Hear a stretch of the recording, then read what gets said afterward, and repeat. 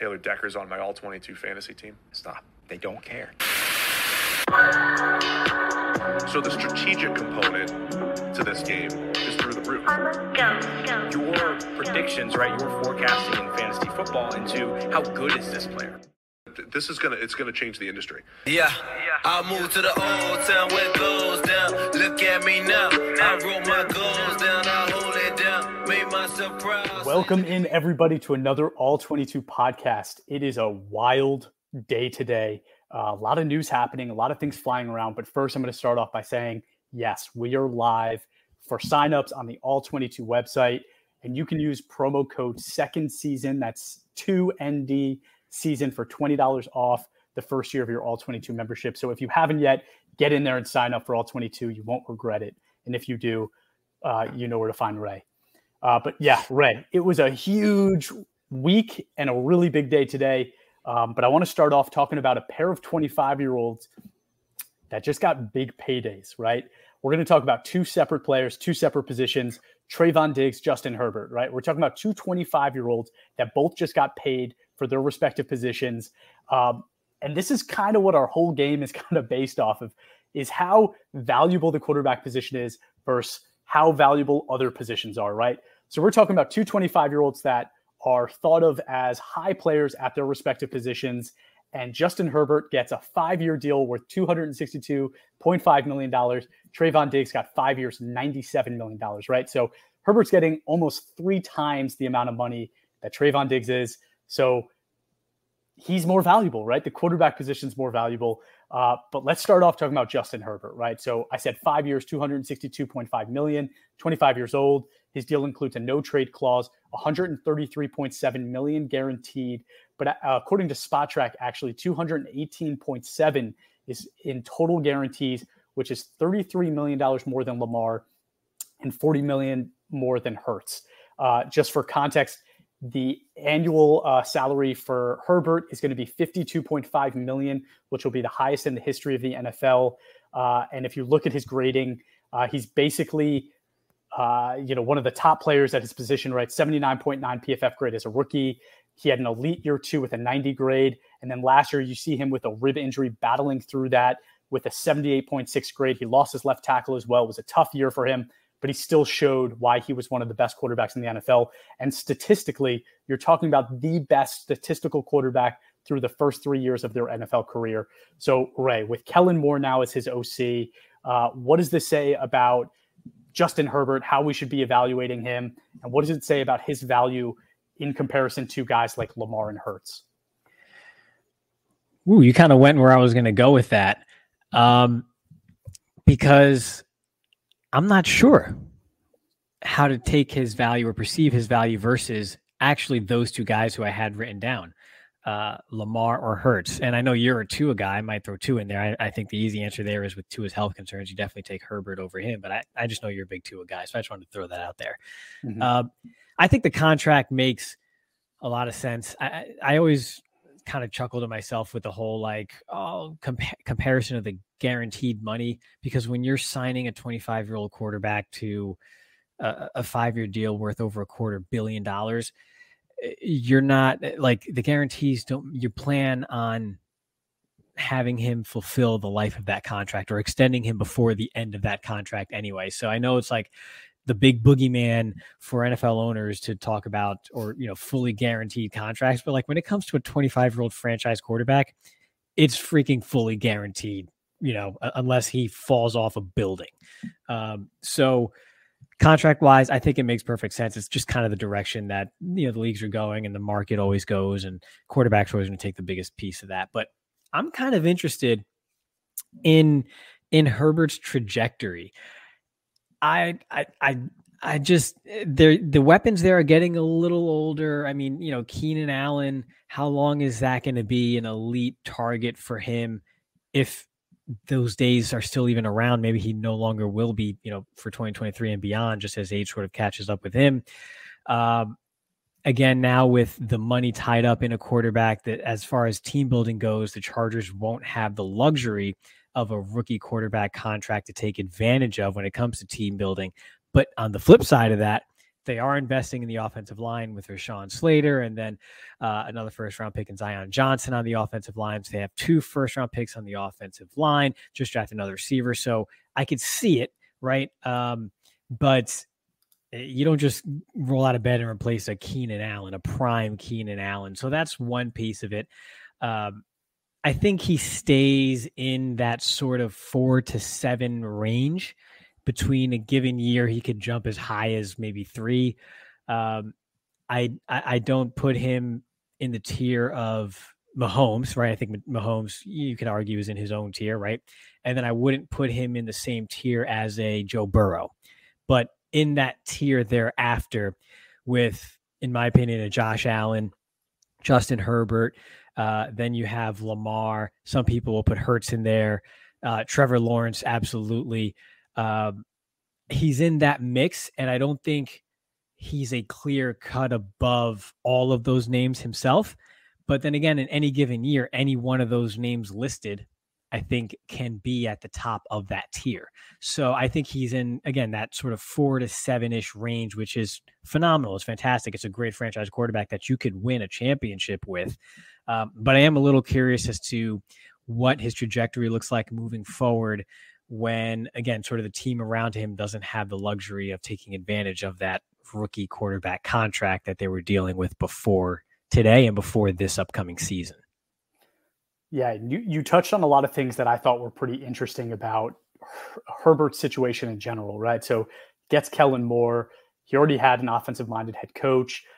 They add first-round picks on the offensive line in back-to-back years. They add a receiver in the first round, right? So they're putting all of these weapons around him and putting him in what should be a great situation.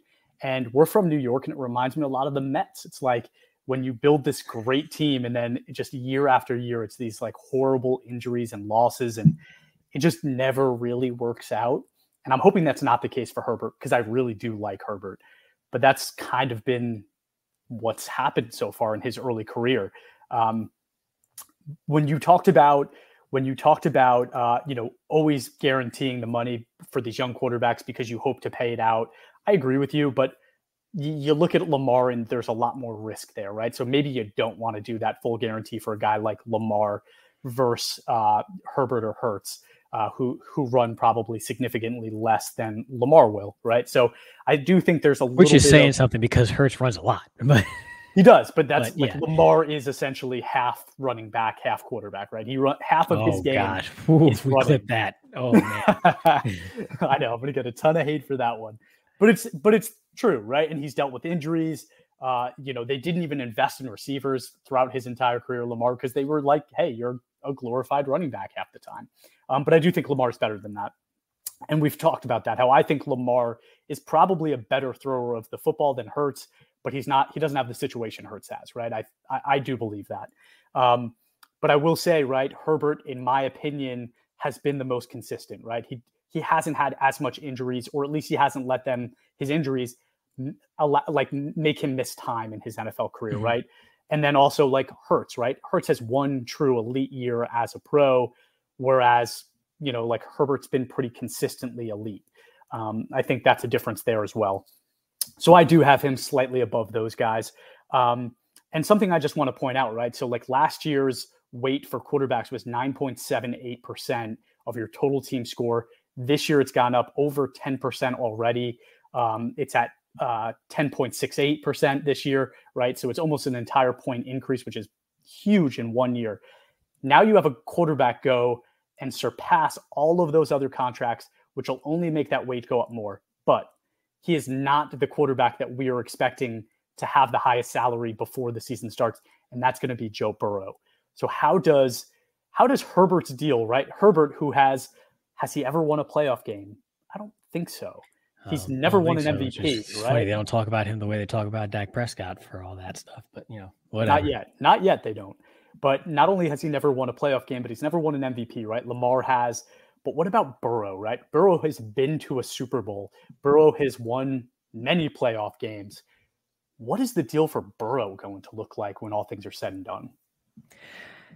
It won't be too much different, because I think when the quarterback is so young, like these guys are, that type of stuff doesn't really hold back the negotiations. I think when the agent is on the phone with, I don't know, whoever's doing the negotiation on the team side, right, that's more of a talking point for Twitter. Like, oh, he hasn't won the big one yet. It's like, okay, yeah, whatever, pal, really? So go ahead and sign Tyrod Taylor or something. And I'm sure he'll just love to go back to the Chargers organization, right? I'm sure he left on great terms there. So, yeah, I don't think that affects it too much. As far as that was something that maybe held Herbert back. And now with Burrow having more postseason success, that will catapult his future value beyond what you could normally expect the next contract to exceed the previous one by. So I think it's still going to be, it's obviously going to be a little bit more because that's just what happens when you're the latest contract.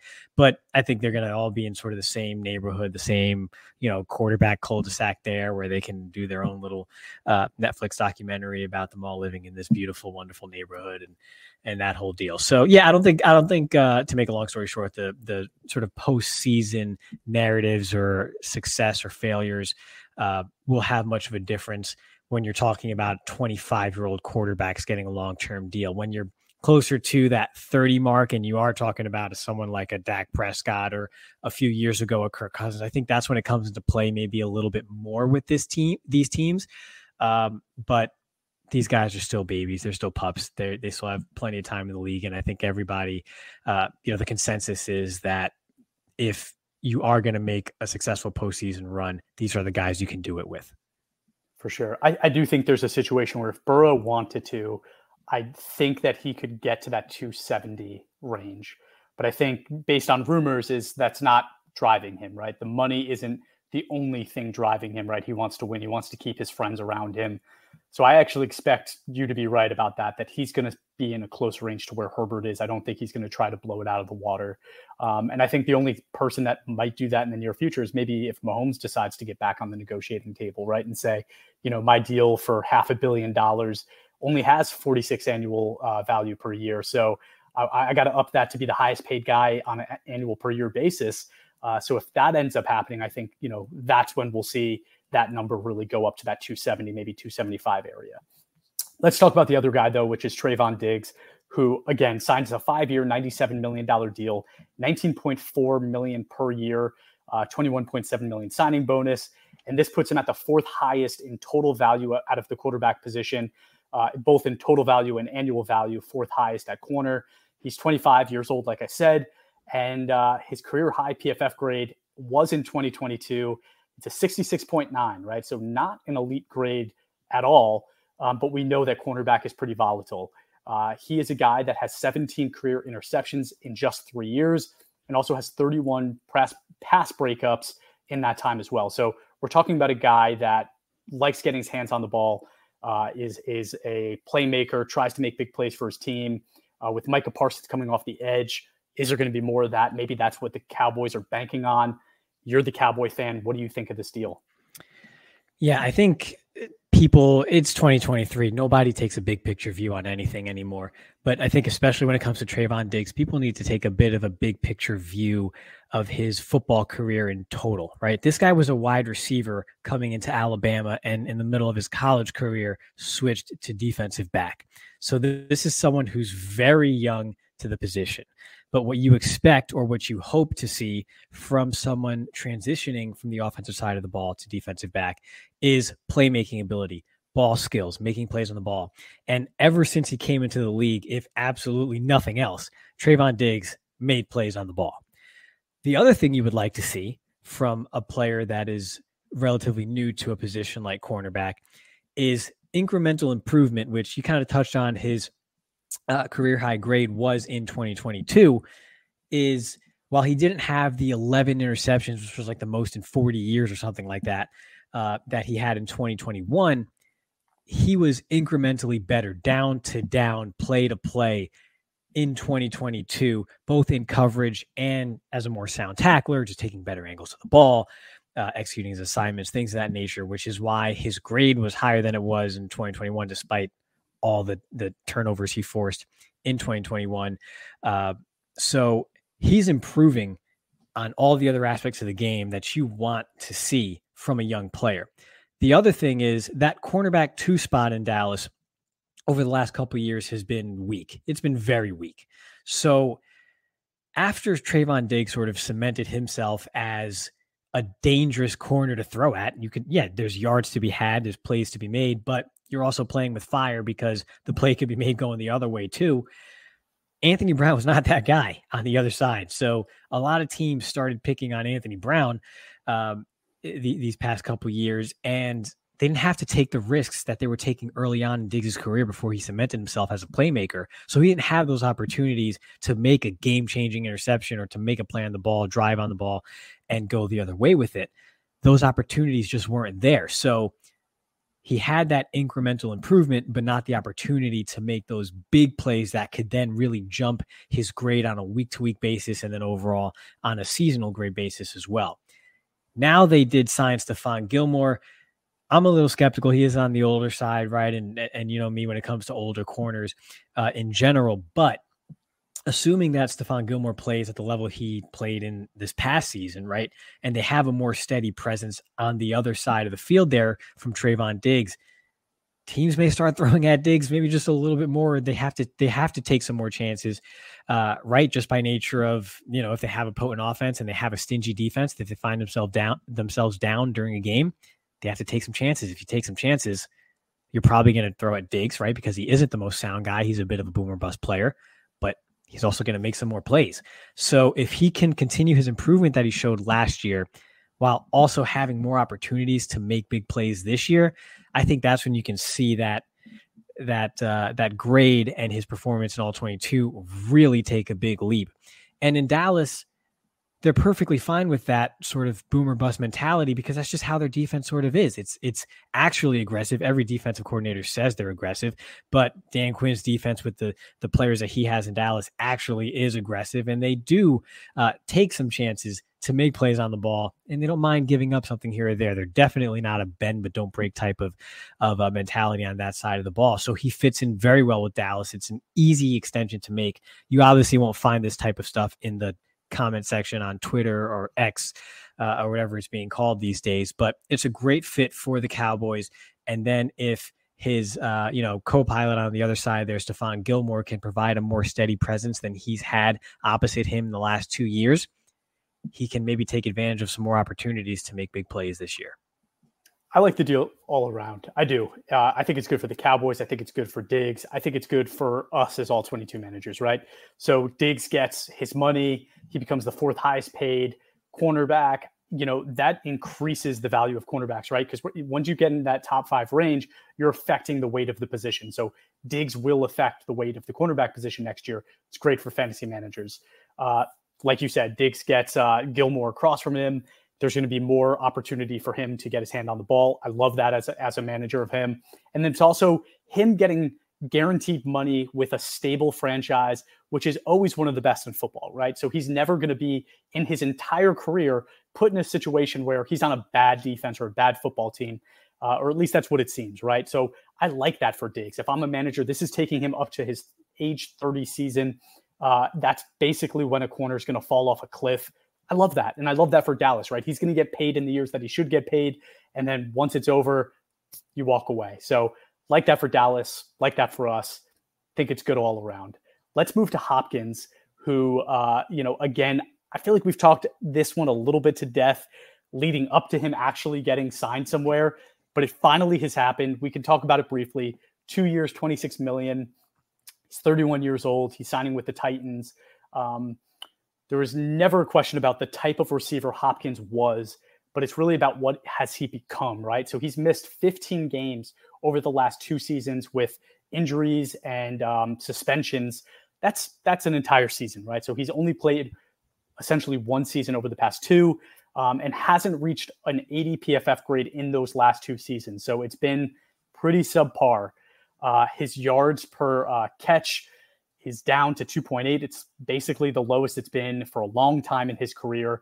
And I'm looking at this deal and I'm saying, seems like a little bit of a sellout in my opinion, right? He supposedly was trying to get deals with Kansas City. He was trying to get deals with some of these bigger name, more explosive offenses that are winning cultures. And instead he goes to Tennessee, where it seems like they're starting this rebuild, right? 2 years in a row, they've drafted quarterbacks early, that doesn't tell me they're in a state where they're trying to win now, right?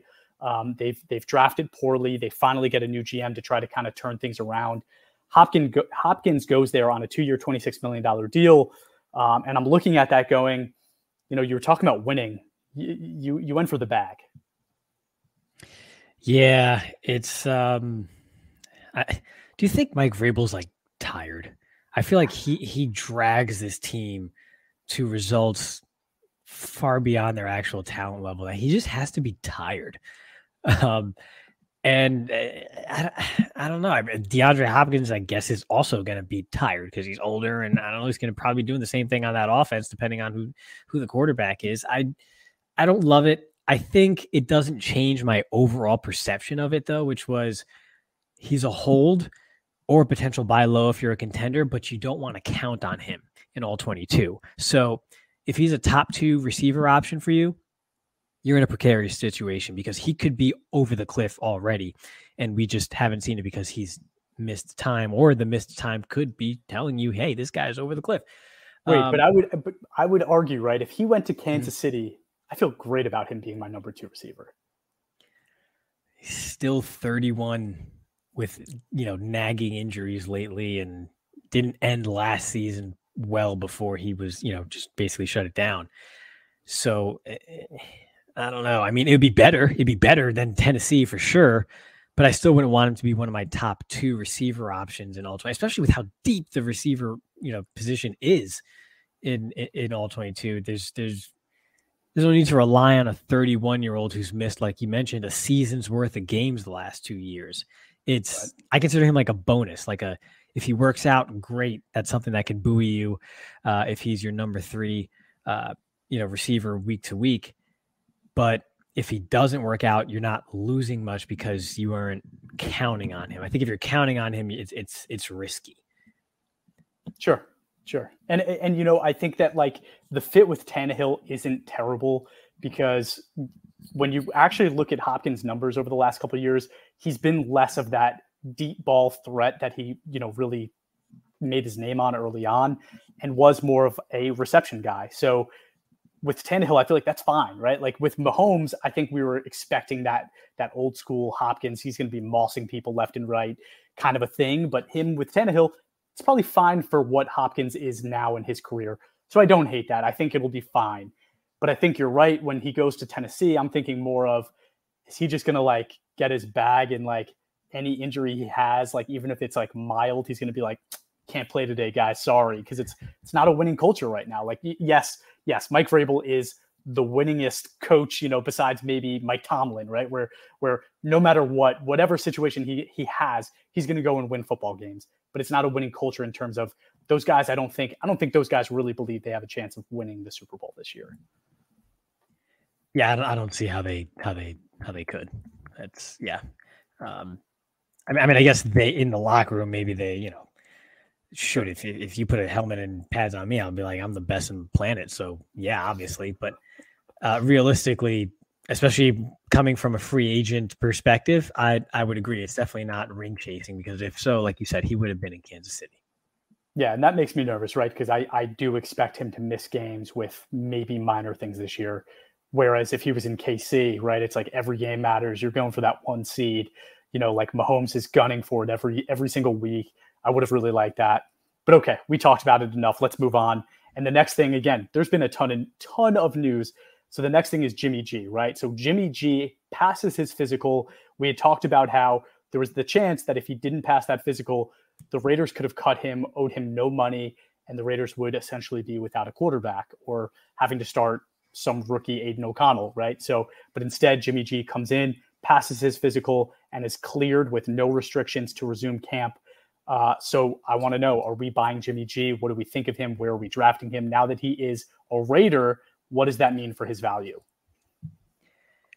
If I'm shopping for a quarterback and I'm at the store, I'm walking down the aisle and I see Jimmy Garoppolo, I realize I am in the wrong store. I have to get out of this store completely and go shop somewhere else. Just period. I'm so far out on him and have been for so long. The PFF NFL pod recently, this past week, had a discussion on The quarterback position after their QB annual was released, it's phenomenal, by the way.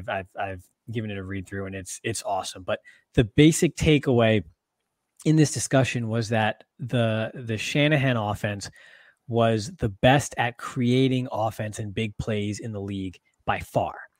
So the league leaders in yards per attempt on 0 graded throws, which basically means that the quarterback didn't really add any value. He just made the expected throw based on the play that was there, that you expect any NFL quarterback to make, was Jimmy G and Brock Purdy. Both those were 1 and 2 league leaders in yards per attempt on those 0 graded throws. And then the gap between them and the third best in the NFL was larger than the gap between 3 to out of the top 10. So the offensive situation that he has been in for years has been absolutely phenomenal. It's been top notch. And he's going from that to Josh McDaniels in Las Vegas. So I'm just, that's really all I have to say on this. I'm just way out. I know Devontae Adams is there, and maybe they work things out with Jacobs or whatever. That doesn't mean anything to me. I'm way out on pretty much everything Vegas right now. So I guess if you have Jimmy G and someone's like, oh, it's great, he's back, he's healthy, and you could trade him for pretty much anything, I would just do it. But I'm out. I definitely won't be buying. I love Jimmy G as my 4th quarterback, where if the top 3 guys go down or somebody's having a terrible year, I know Jimmy G is going to grade 72, right? Like, how do you know that? Because as long as he's healthy, it's basically what he's done. And he's been with Josh McDaniels before. Shanahan right? is there. He's been with Josh McDaniels before, right? So he has familiarity. He has Devontae Adams. He has Josh Jacobs. Like he has Jacoby Myers. Like, it's not a terrible situation. Myers, the offensive line is bad. Don't get me wrong. The offensive line is bad. But like the 6 games that Jimmy G is healthy for this year, it's going to be fine. Like, he's going to be a starting level quarterback in the NFL when healthy, and that's fine. So if he's my 4th quarterback and my guy goes down or somebody's inconsistent, I know that I could plug Jimmy G in. What about the other 2 guys you have on your roster at quarterback? You said 4th. One of them is Anthony Richardson, who's not playing yet. Because it's week 8 and he hasn't got the start yet. And then the other one is Kenny Pickett, and Kenny Pickett ended up being bad. So it's like, by Josh Allen, is hurt or something. Jimmy G is fine. Jimmy G is going to be fine. But you talked about the other guy already. But the other news is Brock Purdy, medically cleared without restrictions to start training camp. So huge news for San Francisco, right? Because San Francisco was essentially weighing between Sam Darnold and Trey Lance and didn't seem confident about either of them. Sam Darnold, they bring in on a really cheap deal to be the guy just in case. Brock Purdy out of nowhere, right? Like, this is out of nowhere that Brock Purdy's cleared, because rumors were that he might not have been able to come to training camp at all, right? And they were just hopeful that he would be able to be, starting to practice week 1 of the season, which likely means that he wouldn't be ready to play week 1.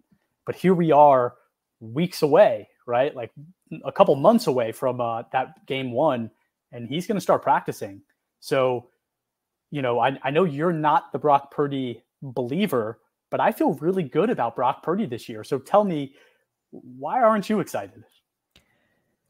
I feel really good about Kyle Shanahan.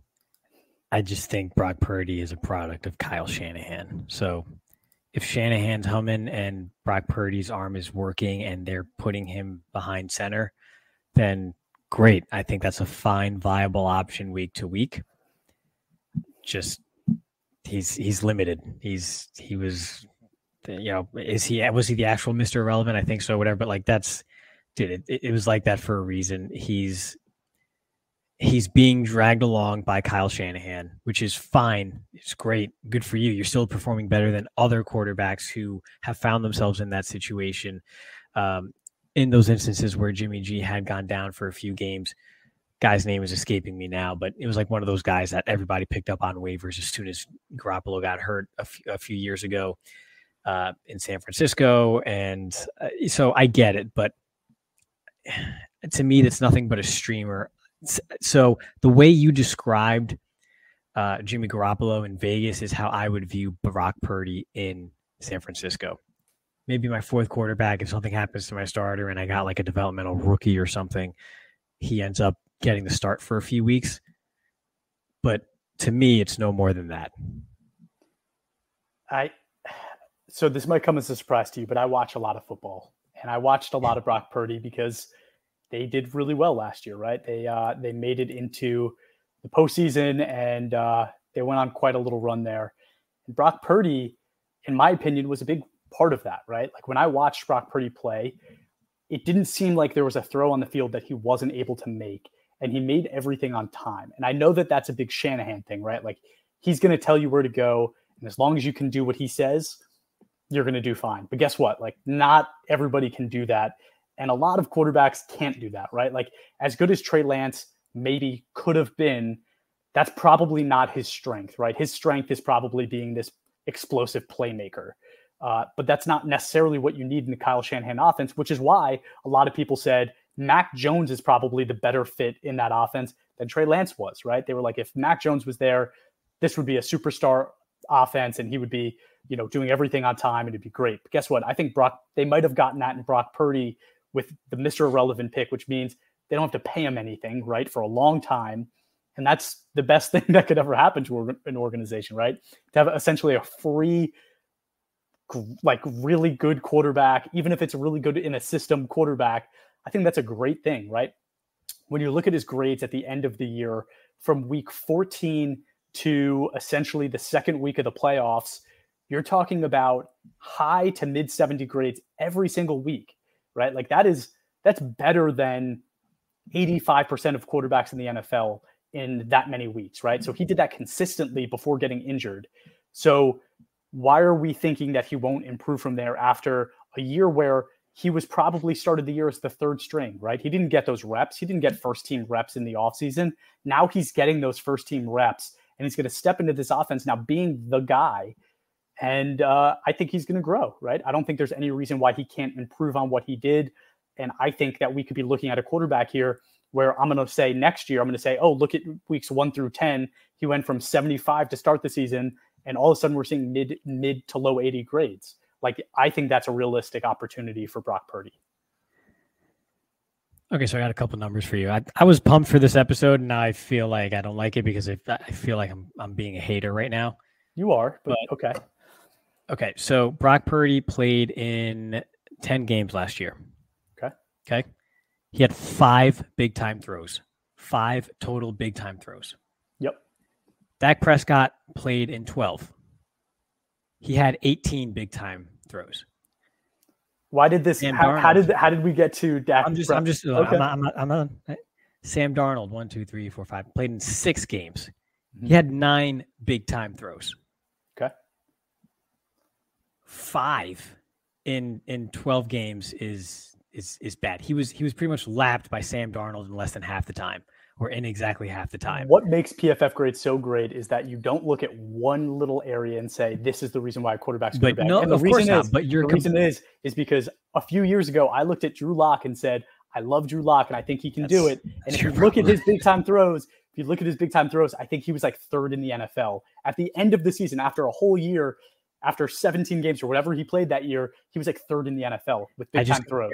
To Sam Darnold playing in a cluster F of an offense run by dudes who got fired before the season even ended, and a guy who had like a broken thumb or whatever the heck it was, and like couldn't grip the football for the middle part of the season. Right, but what you just told me, and they were in weird mortal offenses. If there was any Shanahan scheme, if there was any offense in the NFL that you don't need a quarterback to make big time throws, it's San Francisco. San Francisco does not need a quarterback to be making big time throws to be successful. But that's why I said he'll be a viable weekly starter. But you think he's limited to just that, right? That he's not going to add anything. The Niners are trying to win a Super Bowl. They're trying to win a Super Bowl, and it's because they've ended up with guys like Brock Purdy and Jimmy Garoppolo that they haven't been able to do that, despite having like monster defenses and a mad scientist offensive scheme. Eventually, that quarterback has to make big time plays. And He just can't do it. He can't even do it to the level of Sam Darnold when Sam Darnold's getting freaking pummeled in like a Mickey Mouse offensive operation. He can't even come close to keeping up with making the amount of big time throws to someone like that. I'm not comparing him to a Herbert or an Allen or a Burrow. I'm comparing him to Sam Darnold right now, someone who's also in that same room with him right now. And eventually it catches up to you is what I'm saying. Which is why I think he's great if he's a depth player on your roster. And if you need him for a few weeks, yeah, you can start him. And because of his situation, he's going to do well. But eventually the chickens come home to roost. And that quarterback is going to drag you down. You're telling me the reason that San Francisco hasn't won a Super Bowl is because of guys like Brock Purdy and Jimmy G. Yet Brock Purdy in the playoffs, when he was healthy, beat Seattle and beat Dallas, lost to Philly because he only played 22 snaps before getting injured, right? So like he didn't really have the opportunity to play in that game versus Philly. I don't think either of us could really say that he's not good enough to win a Super Bowl because all we saw of him when healthy was him winning playoff games. The one that they lost was one where he did not play. Do we know that he would have absolutely got blown out by Philly the way they did if he was in there healthy? No, neither of us can say that. And I'm not saying you're wrong. I'm not saying that Sam Darnold defense gave up 12 points against the Cowboys. 12. Says more about most Dallas. Quarterbacks. Sure. At 12 points. Okay. Eli Manning never won a playoff game where the other team scored more than 20 points. Just throwing that out there. Bobby, don't listen to this episode. Turn it off now if you are. But we'll agree to disagree. I think Brock Purdy is a player that you should have on your roster, that you should try to get on your roster. I'm not saying he has to be your starter. I'm saying he may be a viable starter down the road, and I would have him probably be my number 2 at this year and be very happy with that. So different opinions there. Okay. Next item. Go ahead. Just go. Go. Next item is, let's talk about the running back situation, because that was other big news from this past weekend, that the running backs were kind of banding together. Austin Eckler led a Zoom call with all of the top running backs in the league to talk about the state of the market for running backs and if there's anything that could be done to make the situation better, right? I think it's harder than ever to convince any team to pay a running back when the last 10 Super Bowl winners have won without paying a running back at all. Fournette and Percy Harvin are the only 2 running backs in the last 10 Super Bowls to make over $1 million, and neither of them had over $2.5 million. So when you're talking about guys like Saquon wanting, 14, 15 million a year, the Super Bowl winners have done it with running backs under $1 million, 8 of the last 10, and 10 of the last 10 under 2.5. And I think guys like Todd Gurley, Zeke, Melvin Gordon, Kamara are exactly the reason teams are afraid of that. We're looking at guys that got these huge paydays and couldn't live out the contracts, right? Injured early and essentially left those teams with a lot of dead cap. So they had that call. I think essentially they realized there's really nothing they can do until the next collective bargaining agreement comes up. Maybe at that point there's something that can be done, right? Maybe running backs want to be paid more as rookies so that they're getting the most out of their early careers. Maybe that's what's going to change. But for now, Saquon said, there's nothing I can do. He signs a 1-year deal with the Giants worth $11 million. He gets $2 million of that as a signing bonus. It's really only $1 million more than the franchise tag would have been. And I think kind of the strangest part about this is Saquon actually makes himself susceptible to another franchise tag next year because of this. What does this tell you about the state of the running back market? What do you think of the Saquon deal? My mind's kind of blown that Saquon did this, so it's kind of shocking to me, but I'm curious what somebody else thinks. Yeah, apparently there was reports of a longer-term deal on the table for around $14 million a year earlier in the offseason. That was turned down. I don't know how true that is. If so, I think he should have taken it in hindsight, but there's not much running backs can do. I think it's probably impossible to pull off, but essentially they have to, as a brotherhood, fraternity, whatever, all get together and say, hey, after 3 years, which is when we can then start negotiating a long-term contract, we just got to hold out. It's just that simple. I played well for 3 years. You're not getting year 4 without a second contract. Period, point blank, done. That's it. I'm not playing under my first contract in year 4. It's just not happening. So you could talk about a 5th-year option all you want. you're not even getting to year 4, let alone year 5, without giving me another deal. I think that's the only way it could possibly get fixed, I guess. I don't see any other way, really. There's been a lot of different things thrown out there that just that owners wouldn't agree to by any stretch, right? So that's just the only thing I could see. And I'm not sure how viable that actually is, right? And then you have a situation where, I don't know, a good running back might end up sitting out after a good year 3 or something. And then some, rookie undrafted free agent or something, or 4th round pick comes in there and plays just as well. And then they go, all right, we're not going to pay you at all. I mean, it's tough. I don't know what to do, because it is such a churn and burn position, because it's just not, they're not in control of their own success, or the majority of their own success. Back in the day when everything was like I formation, like hit you in the mouth, it was all about, hey, get you one-on-one with a linebacker at the second level. You can make a miss, then you can make some big plays. Nowadays, with the offenses, it's all about, okay, spread them out, and we can run the ball when the box count is in our favor, and that sort of deal. So it's less about who's the best one-on-one player who can either break a tackle or make someone miss, and those guys are super valuable. It's not like that anymore. It's all scheme-driven and just blocking up front. So they're really in a precarious situation. I mean, look at Aaron Jones. Aaron Jones was by far the best skill player in Green Bay last year, and for the years before, since Devontae Adams left, Aaron Jones was the weapon there. And he had to take a pay cut to stay in Green Bay this year. And he runs circles around AJ Dillon. I don't care what any AJ Dillon truther tells me. Aaron Jones is so far and away a better player, weapon, runner, whatever you want to call it, than AJ Dillon. And yet he had to take a pay cut to stay in Green Bay for this upcoming season. So they just have no leverage. They're not in control of their own destiny on the field, let alone off. So unless you could have the tightest brotherhood ever and just say, none of us are playing after year 3 without a second contract, I don't even know if that'll work. I just don't know what else there is for them to do. So a couple things I guess I'll touch on here. And one of them is I have trouble feeling sorry for a guy like Saquon, who at this point in his career is already set for life financially, right? Like the difference between him getting 11 and 14 million, like, I'm sorry, I don't care. What I care about is the guys that are the 4th, 5th, 6th, 7th undrafted players who are going to play their first 4 years under that rookie deal, or 3 years under that rookie deal, and then they're just going to be done, right? They're going to be physically exhausted. They're not going to have anything left in the tank, and they're going to have no opportunity to get paid, right? They're making $300,000 a year, so maybe over 3 years they make $1 million. But how much of that do you really get to keep, right? Maybe half.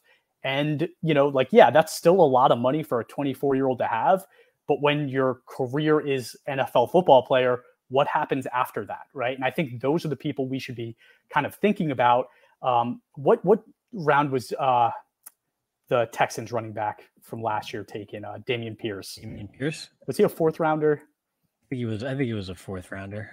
Pick 107, 4th round. So I'm looking at a guy like him, and I'm saying, what does his contract look like? They're going to run that dude to the ground, right? He is going to be an absolute star over the next couple seasons. But are they going to pay him after that? Probably not, right? Like, that's probably it for him. He might not get that second deal. So that's a guy that I worry about. And I'm saying I do think something needs to change, because I think when you're telling me that a certain person has extreme value to a team only for the first few years of his career, you can't say that you get those first few years at a discount, right? Like, something has to change. And I think it will. I think, over the next collective bargaining agreement, the running back voice will be heard and things will change. That's kind of one part of that. I think the other part of that is there was a great article by the Athletic talking about how kind of you compare Saquon's production to 2 types of running backs, right? You do the runners on the ground, which is like the Derrick Henry, the Nick Chubbs, and then you do the guys like Alvin Kamara, Christian McCaffrey, and look at his production, right? No, he's not as good of a runner as the Henry or the Chubb. No, he maybe isn't as good of a receiver as the Kamara or the McCaffrey, but he's probably somewhere in between those 2 groups. And if you look at his production it is basically between those two groups. And you look at the pay difference between them, the Henrys and the Chubbs getting that 14 million a year range. And then you look at Kamara and McCaffrey, like getting that 16 million a year range. I think Saquon wanted to be somewhere between that. And they tried to put him on that Nick Chubb, Derrick Henry side. And he wanted to be in the middle, right? So I think he wasn't asking to be the top. I bet he was asking for that 15 million a year range. And they said no.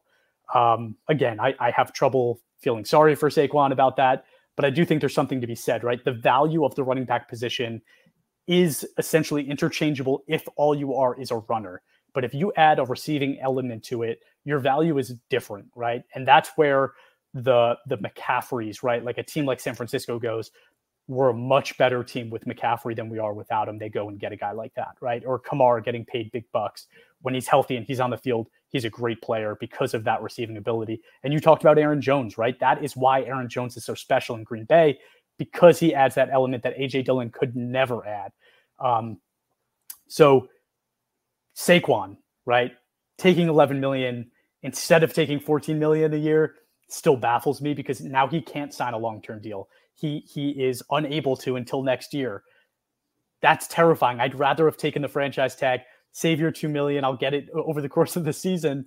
And then next year I want that money. But I very easily could see Saquon now playing out this year and getting franchise tag next year and being pissed out of his mind, right? That he's not going to want to play next year. And I don't blame him, but to me, he was a little greedy taking this $11 million just to get a $2 million signing bonus. I don't think it makes all that much sense. So I'm going to do something I hate doing. I hate this. Okay. Because they did this with Ezekiel Elliott and his missed time with his quarterback, when in reality it was because of Tyron Smith also missing that same amount of time. But in any event, I'm going to do this anyway. And I'm going to steal this from RG3. You might have seen it already. A bunch of people probably have. The split, right? Daniel Jones with Saquon Barkley over 37 games, 46 touchdowns, 18 interceptions. Daniel Jones without Saquon Barkley, which is over 19 games, 16 touchdowns, 17 interceptions. Wow. Normally, I dismiss that. I hate that stuff because it's like, oh, okay, yeah, whatever. You can make a stat say whatever you want. But anybody who watches the Giants knows that entire offense, that engine, is Saquon Barkley. He's the playmaker there, right? You take him away and you're on the field, you're looking at Richie James and I don't know, wasn't Kenny Galladay still under contract last year? I don't know, right? Yep. He was that offense. They made the playoffs because of Saquon Barkley. And I hear what you were saying about the production, but also good, sound NFL minds know and understand Saquon Barkley, if he were in even just a league average situation, would blow that out of the water. He's a better receiver. I'll put him up against any running back in the league, period. Okay. Line them up against Marshawn Lattimore. Let's see them catch a 50-yard touchdown in man coverage against Marshawn Lattimore. Okay. I mean, and he's got multiple plays like that. And he's just, as a pure runner, I'm sorry, to me, he's number one in the league and has been. He's just, again, going back to, they don't control their own destiny, even on the field. His blocking, his situation, everything has been horrible. I think he is the engine that makes the Giants run. And just because Jones is the quarterback, he got the long-term deal. They slapped the franchise tag on him. And this is just kind of where it ended up. And, I get it. GMs look at Gurley, they look at Elliott, they look at David Johnson, and they just, they were saddled with horrible contracts at the end of those careers. Pretty much as soon as those big contracts were signed, those guys fell off a cliff. So I get it. I'm sorry. Guys like Saquon are different. McCaffrey is different. To me, Aaron Jones is different. Kamara, kind of a different style overall, which has allowed him to be in the game a little bit longer and do what he does. There are very few players who are different.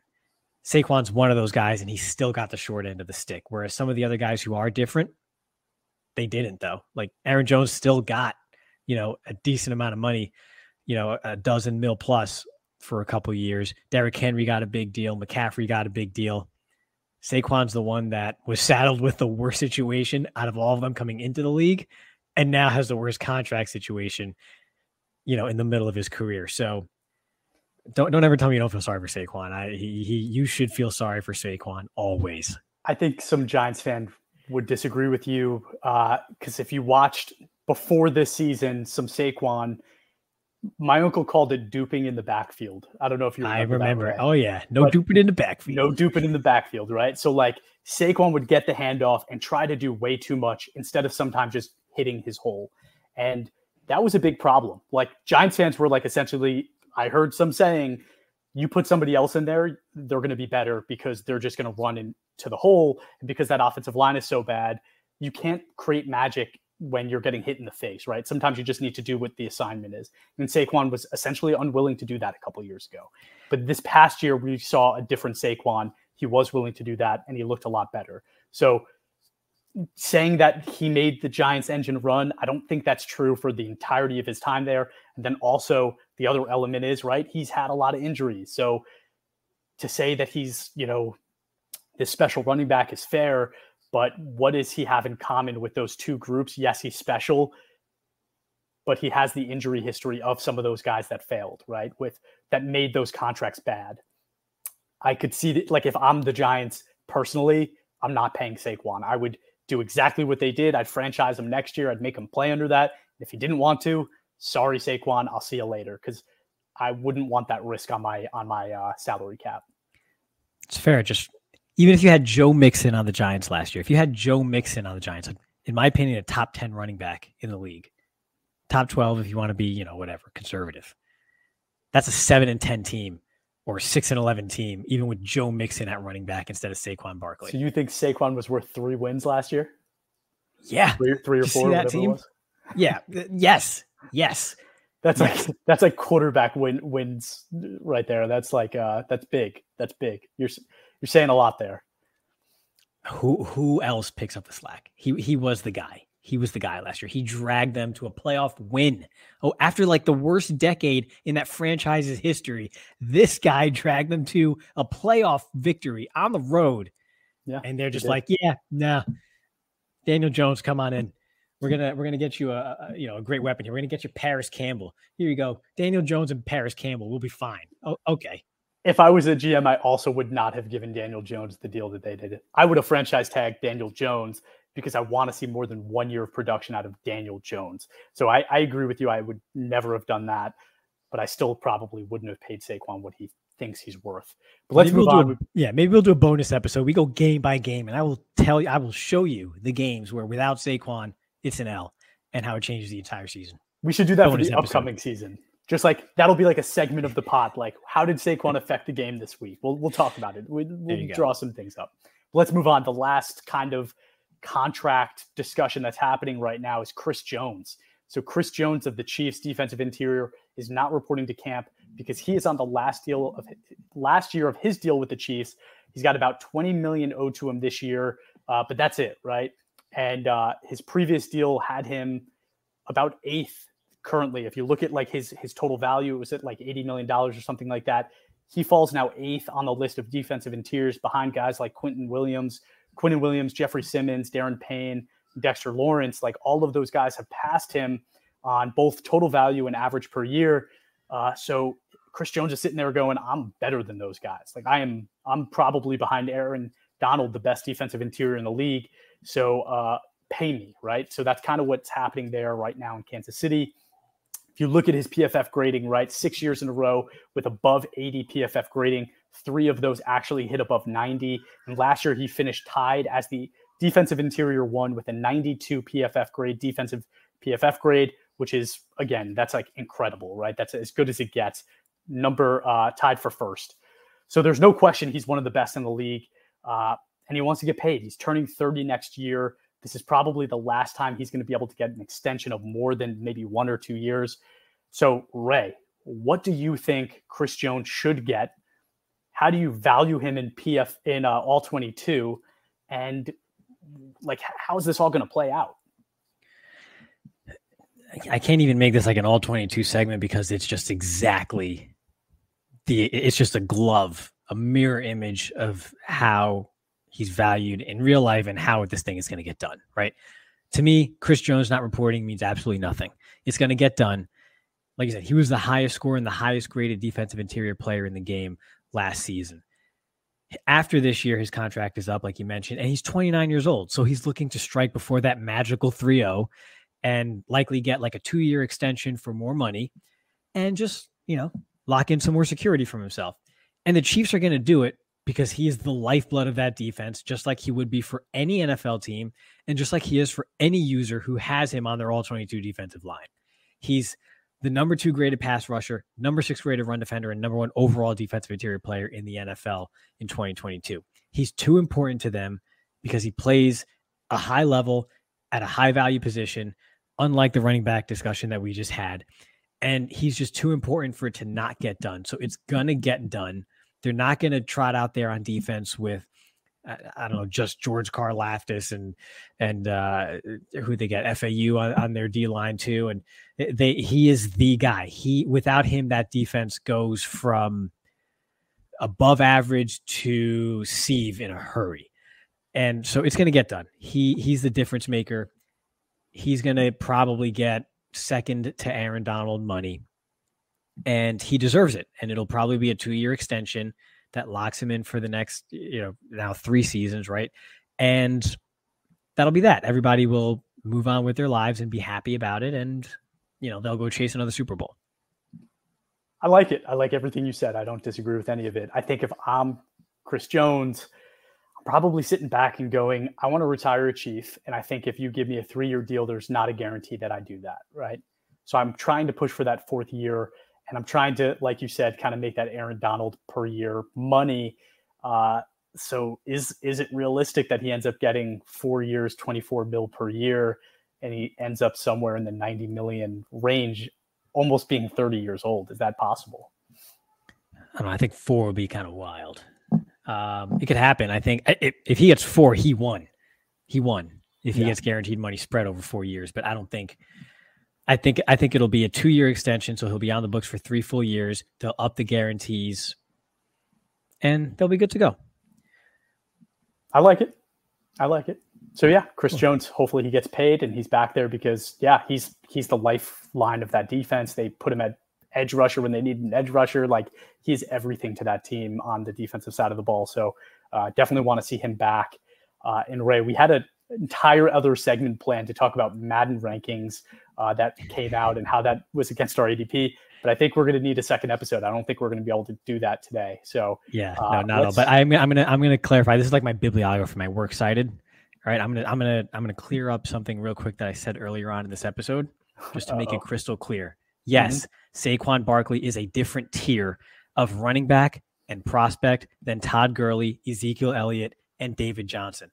I know there's going to be someone on, David Johnson had 1,000 yards receiving and 1,000. Saquon Barkley is different. And so is Christian McCaffrey and Derrick Henry and Aaron Jones. Period. Point. If you put Aaron Jones behind that offensive line that freaking Zeke Elliott had in Dallas, are you kidding me right now with how quick he is through the hole? I mean, forget about it. I still to this day don't understand how the Cowboys made an aging Darren McFadden, who was out of the league 15 months after his time in Dallas, a top 5 rusher in the league. And then they said, we need to draft a running back 4th overall, and then say, we need to give this guy big money because clearly he's the guy that's responsible for all this. So just to be totally clear, yes, I am saying that Saquon is one of the few in a different tier than Todd Gurley and those other guys. And yes, I am saying that Brock Purdy has a limited ceiling. Oh my God. Everybody, I promise before the next episode, I will get playoff music like at award ceremonies. So if Ray tries to do this again, I'll just play him off, right? Like, we'll only listen to like the first 2 seconds, put the music on. We won't have to listen to him at all. No doubt. You can, you can come at me, but I am crystal clear in what I am saying. I agree with you. I just think that the injuries matter, right? Like, and unlike some of those other guys, like Derrick Henry's been like, besides last year, he's been extremely healthy, right? So it's hard to compare and say, I want to give a guy like Saquon this mega deal, mega money when he can't stay injured. He can't stay healthy and stay on the field, right? Like, that's a huge running concern. Backs band together. All of you refuse to play after year 3. If it fails, it's better to be the man in the arena. Okay. Never happen. I think like I read something about it, right? Like, the only way that works is if the top guys do it. And the top guys will never do it because guess what? They're getting paid. They should. It worked for Zeke. Zeke after year 3 said, I'm No. Jerry Jones was like, okay. Zeke is not a top guy. Let me that's clarify. what I'm saying. Let me clarify. Top guy meaning Patrick Mahomes. Top guy meaning like the top contracts in the NFL. Those guys need to say okay, and that's why it'll never happen. Right. But we'll save it. Like we said, maybe we'll do a segment. You could show me how Saquon stay strong, my running back brothers. Stay strong. All right, everybody. I'm going to say it again. We are open for signups. All-22.com. Go sign up. Use promo code second season. That's the number 2 ND season for $20 off your All-22 membership for 2023. If you're listening to this podcast and you don't have an All-22 membership, don't know what's wrong with you. Something's wrong with you. See a doctor. Get in there because you should be signed up for All-22. You're going to love it. And thank you, everybody, for tuning in. If you haven't yet, please give us a follow on Twitter, Instagram, Facebook, and TikTok at all22_PFF. And leave us a review wherever you watch or listen to your podcast. And thank you again. We appreciate it.